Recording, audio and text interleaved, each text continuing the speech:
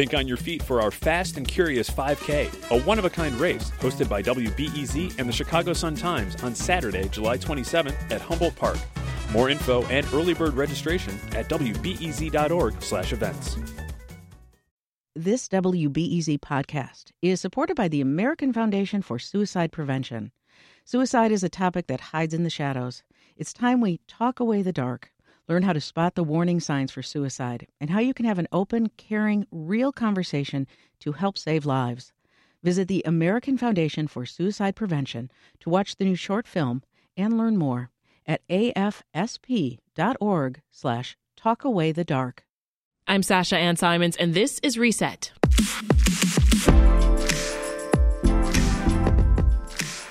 The Chicago Bears are now exploring Naperville in the western suburbs as an option for its new stadium. And the team is saying that Arlington Heights is no longer its only focus.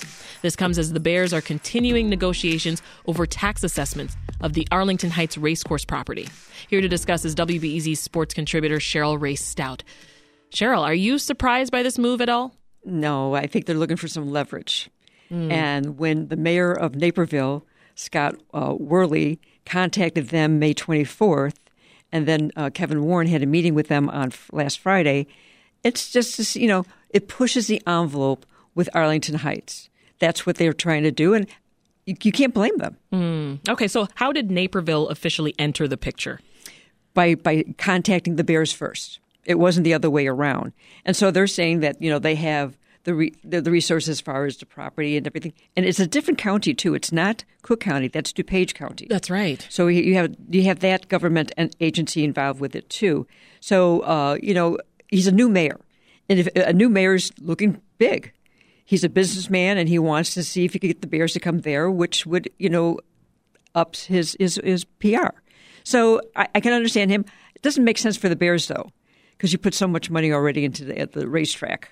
Yeah, I think that's the part that has a lot of folks confused. Also, Naperville is 45 minutes from the Loop. Right. As you said, it's not even the same county. And 45 minutes from the Loop when there's no traffic. Let's be clear about that. Could the team still be considered the Chicago Bears if they relocated there, Cheryl? They will be. And the other teams that have moved, most teams are not in the city proper that they label. They are actually in the suburbs of them. So they always keep that name. But I've heard that people say, hey, why not go out to Rockford? That would be way too far. But I understand this is gamesmanship as far as the Chicago Bears. They need to make sure that they could push the Arlington Heights, Palatine, and Rolling Meadows their areas to try to push what they need to get. Yeah. Well, Naperville hasn't actually given any specifics on where the stadium's going to be, which is, of course, the big question. If a team's already spent hundreds of millions of dollars, Cheryl, on a site, and then they release this vague statement on entertaining other options, right? What should we as fans make of that? Wait and see. I think you have to wait and see. They, as you mentioned, they spent $197.2 million just to buy the property. They're spending $3 million right now for the demolition. I've seen the trucks and everything there. I've gone by there since I live so close.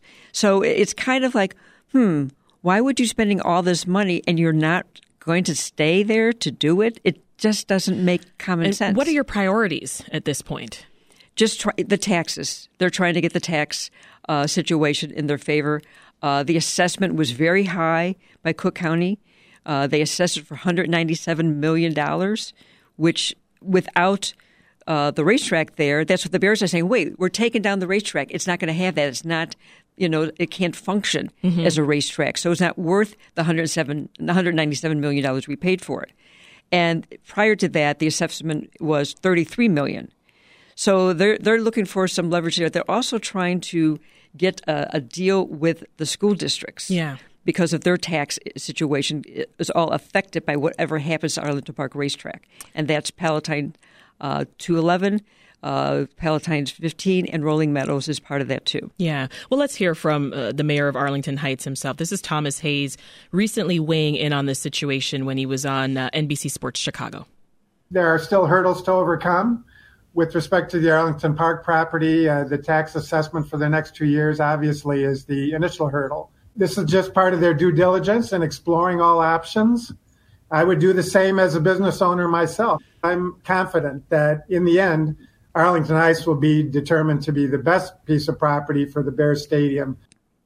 So, as Mayor Hayes mentioned there, that the tax situation is that big hurdle. So just dig a little deeper, Cheryl, and just remind us how we got there and what's going on.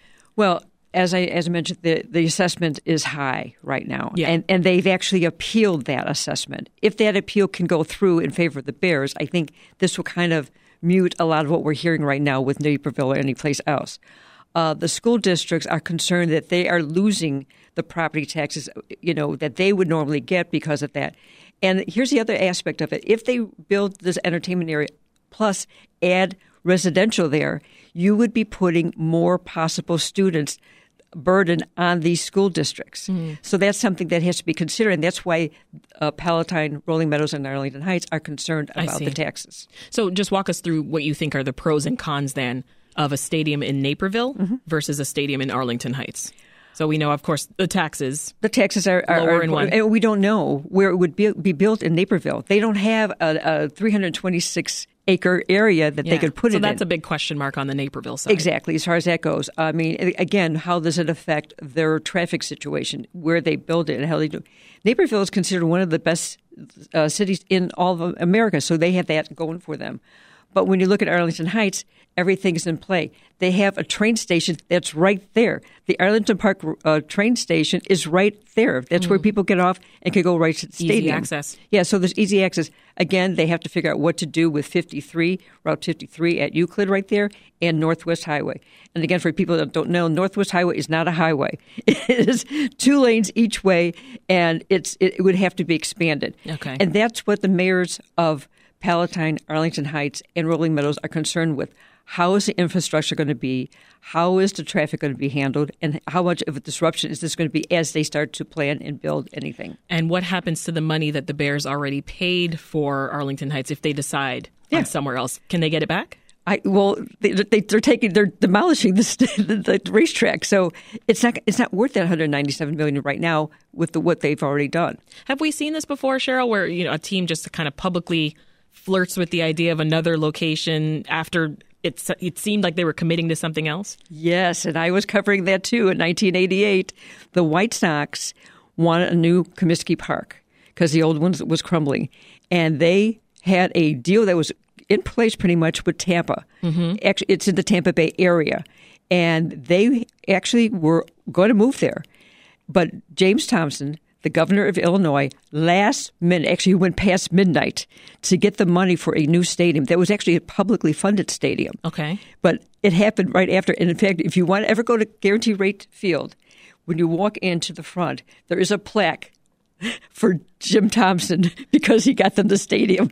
Oh. But they were going to go to Tampa area. Really? Okay. Yeah, I knew people in the front office that had already bought condos to live down there. So this is a thing. This is a regular thing. What, if anything, do these latest developments, Cheryl, tell us about our new Bears president, Kevin Warren? When he got the job, you knew there were a couple of reasons why. One, he had the job at the Big Ten commissioner, and he did a lot there by getting them big money as far as a TV deal and expanding. But here's the more important issue, or positive for him. He was with the Minnesota Vikings when they built their new stadium. Mm-hmm. So he understands all the layers that you have to go through, all the, you have to check all the boxes. He understands that. He also knows how to be politically involved where he has to push the buttons. And so he's very, very important for this. He wasn't there when they made the sale. That was Ted Phillips. But it's now Kevin Warren's job to get it done. His problem. It's his to get it done. The city of Chicago is also looking to potentially resume talks with the Bears. You laugh. Is it too late? I mean, what should we expect next from the organization? I see that there's people that want it done, but I think that bridge is already closed. It's bye-bye done. Soldier Field. Bye. Yeah. All right, let's shift to some other sports news while I have you here. Mm-hmm. Chicago Sky had a really nice comeback on Sunday. They played against New York. I'm curious how they're doing so far this season overall. Well, it's really fun to watch this team. They are down players, and on Sunday they were down to 8 players because Dana Evans had a migraine. But this is a defensive team that if they could force transition basketball, which is what they've been able to do, they can score points. Kalia Copper is their leader. She is, but it's fun to watch Courtney Williams. She's the veteran, and you got to watch her play. Which in the fourth quarter, she's been scoring big buckets in the fourth quarter, but she knows how to needle players and on the fans. At one point, she was getting into it with New York fans, blowing kisses to them. Really? They didn't like that, did they? No. But there's a lot of pieces to this puzzle that James Wade is trying to do, and he's also got these players that they have been playing in Europe. They've never played in WNBA, so they're rookies, but yet they've got the experience. And so you see that, but they had injuries. They do have some injuries that they have to worry about. The fact is that Rebecca Gardner had to have surgery on her knee, and that's a shame because she was a defensive spark plug.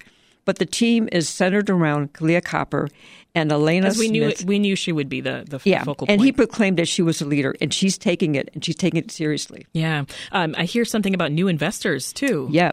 The report came out today that 10% of the team has been sold to 8 women, and one of the women is Laura Ricketts, one of the owners of the Cubs. So this is really great news because they want to invest in a team that they want to expand as far as the practice facility. They use a park district practice facility. They want that. They want to expand the staff, which they need to do, and marketing, and expand the fan experience. So this is a positive for the Chicago Sky. That's great. And, of course, they've got a game tonight at home against Indiana, so good luck to the Sky there. Also reports, more so rumors, Cheryl, about Chicago Bulls guard Lonzo Ball not just being injured, but never being able to play again.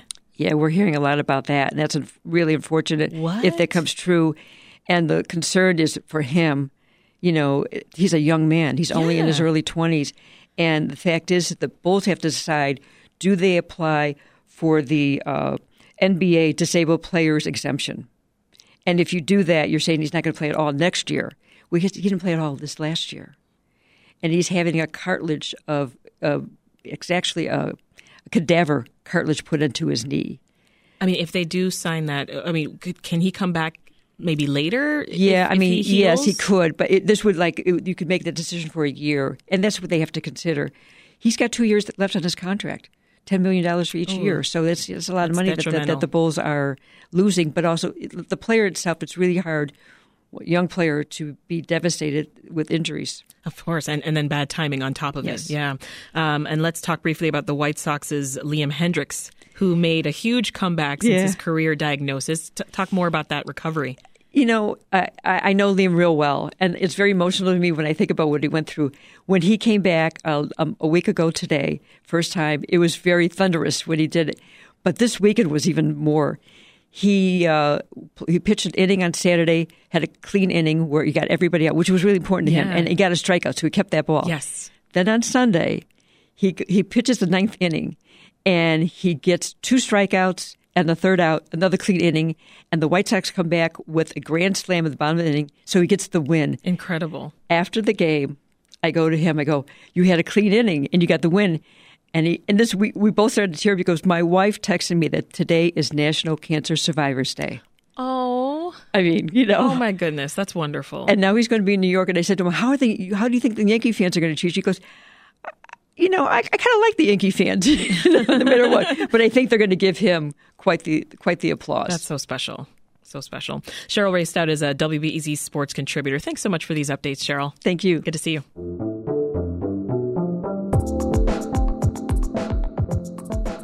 This episode of the Reset Podcast was produced by Michael Liptrot and edited by Micah Yason and Stephanie Kim. Thanks for listening and have a great rest of the day. We'll meet again soon.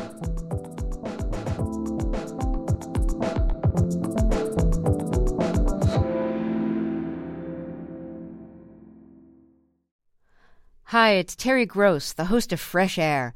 We bring you in-depth, long-form interviews with actors, directors, musicians, authors, journalists, and more.